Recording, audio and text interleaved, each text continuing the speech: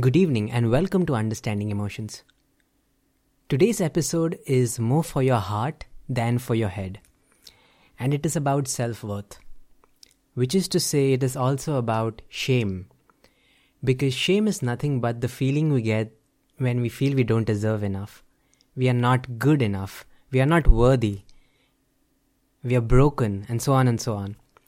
So there are so many ways in which we can frame this toxic message to ourselves, and we're going to do a deep dive into it tonight or today, depending on where you're tuning in from.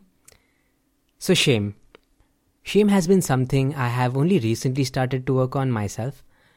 Before a few months ago, I knew what shame was theoretically, but never really studied it in my own life and in general, and never really understood how much it was running the show for me, how much it was running my life. So as starters, I want to give you the opportunity to reflect on how and where shame has been present in your life. Take a moment to think if there are certain areas of your life in which you feel less than others, or perhaps just fundamentally broken. There are various ways we can frame shame. So what instances come to mind for you? Now, as you're reflecting on this, you may have your examples instantly. And that was a... Now, as you're reflecting on this, you may have your examples instantly. Like when I show up in social situations, I feel like everyone else has their shit together, but me, I am a loser. And maybe not in those words, but you might feel that way. And it is wonderful if you notice that. However, if you're meeting shame for the first time, it is possible that this shame is covered in a layer of a mild form of narcissism. What do I mean by that? This was certainly the case with me. So if there's a situation in which I felt shame, in order to fight it, I had a parallel story that came up which instantly justified why I'm better at something. So for instance, let's just say one of my friends won some competition, a prestigious quiz contest, let's say. Instead of feeling joy and pride for my friends, I would feel unworthy. I would feel less than them. And the way my mind would cope with it is it would come up with some story about how I'm better at something else, like sports or academics. The sentiment went like this. You know, these people, they've got some quiz or something, but I am better at so many other things. So my self-created calculus of feelings suggested that I was better overall. And that's how I coped with shame. A lot of puffing up of the chest there. And that's the strategy my mind came up to deal with shame. I didn't know anything better. But at this point, I do know better. As I'm educating myself about my emotions, I can see that that is not how you deal with shame. I now know better that it is healthy for me to feel all of my feelings, including shame, and that acceptance is at the core of emotional intelligence. And if you haven't listened to the acceptance episode, it's episode 3, and I highly recommend because it's relevant to this one. But let's backtrack and now try to see what areas of your lives you might be feeling unworthy. You might want to notice where you feel unworthy directly, but perhaps also notice situations in which you feel more worthy. Paradoxically, feeling significant in a situation might be an indication that you're covering up some shame right there. You can see this a lot in high achievers. And again, by they, I include myself in all of this.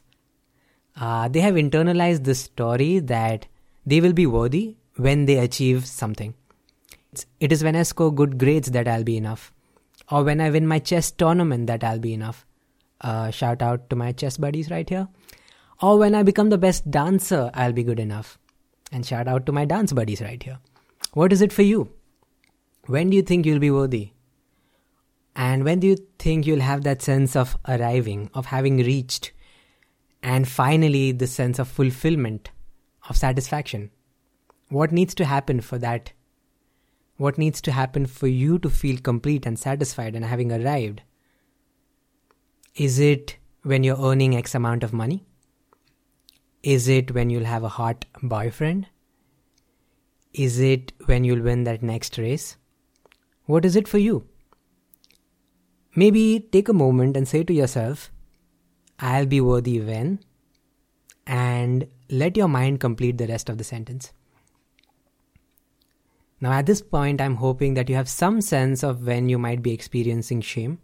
It is absolutely vital to get it in your felt sense, because otherwise, it's just intellectual entertainment, and that won't produce any emotional shift or any emotional change that you might be looking for. It is also possible that you experience some doubt about what all of this inquiry is about. You might be thinking, but what's wrong with it, man? I don't want to be a loser and not earn money or not receive the straight A's. And sure, there is absolutely nothing wrong with aiming for more, or there's absolutely nothing wrong with having goals. What's disturbing though is we think that we'll be more worthy when we get that. Or that's when we can receive love, the happily ever after story, and that is a problem. If you're the person who's having a lot of doubt around this, perhaps look at the people who have potentially gotten what you've always wanted. There's so many stories of people getting fame, success, quote unquote, people getting rich, and yet have miserable lives. Some of them might really be terribly, terribly depressed and unhappy with their situation, despite achieving what they've always wanted. What's happening there? Make a study of it. It's clearly not the money or the fame or the sex that's bringing the satisfaction. What's happening is when we are growing up and making sense of this world, most of us are taking in a message. And that message is, you will be deserving of love if you get X. If you achieve X. Parents, teachers, etc. might give it to you despite their best of intentions. That's what they got when they were young. And that's what their fuel has been. What's disturbing is that even long after we leave that initial environment, we keep on repeating this recipe of feeling worthy. That pattern unfortunately doesn't get us the love, the connection, the satisfaction, the fulfillment that we seek. And it is important to see that. So try and clearly see how you have applied this pattern in your life. And to be clear, by this pattern I mean this recipe that I'll be worthy when I achieve X. And try to see if it worked. What happened when you did get that score? Or when you did get that relationship? Or when you did get that job? What happened? Was life hunky-dory after that? No problems at all? My sense is that if you're coming from a position of shame, even getting that thing would feel more like a relief than an achievement. Rather than celebrate and cherish and feel grateful for what you got, you might have gasped and just felt relieved. Rather than smiling with joy, you might have been like, finally. And of course, if you don't get it, then you might have just beaten yourself up. Now, if you see this pattern and you feel something needs to change here, that's awesome. That's brilliant. And what I propose is that the capacity for feeling satisfied, instead of being out there after you deserve X or Y or after you achieve X or Y, is actually right here in you. And that is because I think you deserve love because you were born. It is an inherent aspect of us humans. We don't need to achieve anything in order to receive love or satisfaction. And that is always true irrespective of what the environment made you feel. Yes, I'm talking to you, dear listener. You have been lovable all along. And I don't want to make this just wishy-washy, lovey-dovey affirmation kind of thingy. There's lots of that out there, I tell you. I really mean you're lovable in the sense that it's really true. And not just like a feel-good affirmation. Think of a newborn, perhaps in your life. Maybe your sibling or someone just had a baby. Maybe you've had a child. And if there are no new members in your clan of late, then just imagine a newborn. And imagine holding this delicate life form whoever you're thinking of, in your hands, as you gently sway them in your arms, and then looking at their tender eyes, do you think they need to do anything to be worthy of your love? Do you think they need to achieve X or deserve Y to get warmth and connection from you? Probably not. Your love for them is going to be instantaneous, unconditional, and abundant. Now the thing is that you were that child at some point. It's a freaking miracle that life even exists and that we are on this spinning rock. There's infinite complexity and infinite variety on every scale of this universe. So just being on this planet is a gift. And we want to show up for ourselves and for others with that in mind. So one phrase I use often when I'm in a shame trip is, my presence is a gift. And your presence is a gift, dear listener. You don't need any further reasons to justify why you're worthy. So what do you think? I don't expect like years and decades worth of conditioning to just get undone after listening to this podcast. Although if that has happened, thank you. Applause, please. But in all seriousness, if there's doubt coming up, let it come up.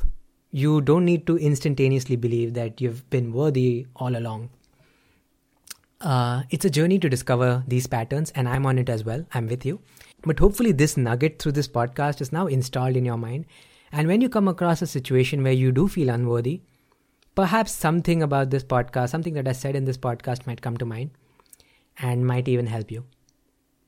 You might say to yourself when you're feeling unworthy, worth comes from birth, or nothing needs to change, or my presence is a gift, whichever one you like the best.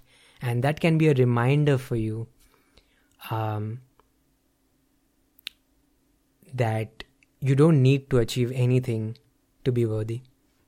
There's so much more to say on this, but I'm only going to wrap by saying, dear listener, remember that you're worthy and you have always been worthy, and you're lovable and you have always been lovable. With that in mind, see you next time. Alright, thank you very much for listening. You might have noticed that this podcast is a bit different in that it was not as philosophical or reason-oriented, and it is intentional because I think a lot of work with shame has to do with this capacity of love that we have for ourselves and for others. There's hardly anything to reason out. It's just fundamentally getting that we were lovable all along and others are lovable all along. This is different from arrogance, in which we put ourselves above others. In deep unconditional love for ourselves, we are not putting anyone above or below us. Instead, what we are proclaiming and saying is that all of us are worthy and all of us deserve love. If you want some more resources on this, I suggest, if you haven't heard of Brené Brown, she has a Netflix special. I think it's called A Call to Courage. I might be wrong. But she has a Netflix special. She is a shame researcher. And she has many, many books. I haven't read all of them. I've read none of them actually. But her message is quite powerful. And I definitely recommend that you look into some of her work. Another resource that keeps recurring is Omos, On My Own Side, book by Aziz Gazipura. I've referred to this book in multiple episodes and it stands a powerful resource to explore for this episode as well. Before wrapping, I would also like to say that this podcast is building on the previous episodes. So I highly recommend that you go back and listen to the previous ones, because I am writing these episodes, although not literally assuming that you have heard everything before, but I do know what I write is going to be much, much more powerful if you have listened to the previous stuff. And I keep referring to some previous episodes directly, like the acceptance one. So go back. There is more than 20 episodes now. I highly recommend that you read them. Goodbye and see you soon.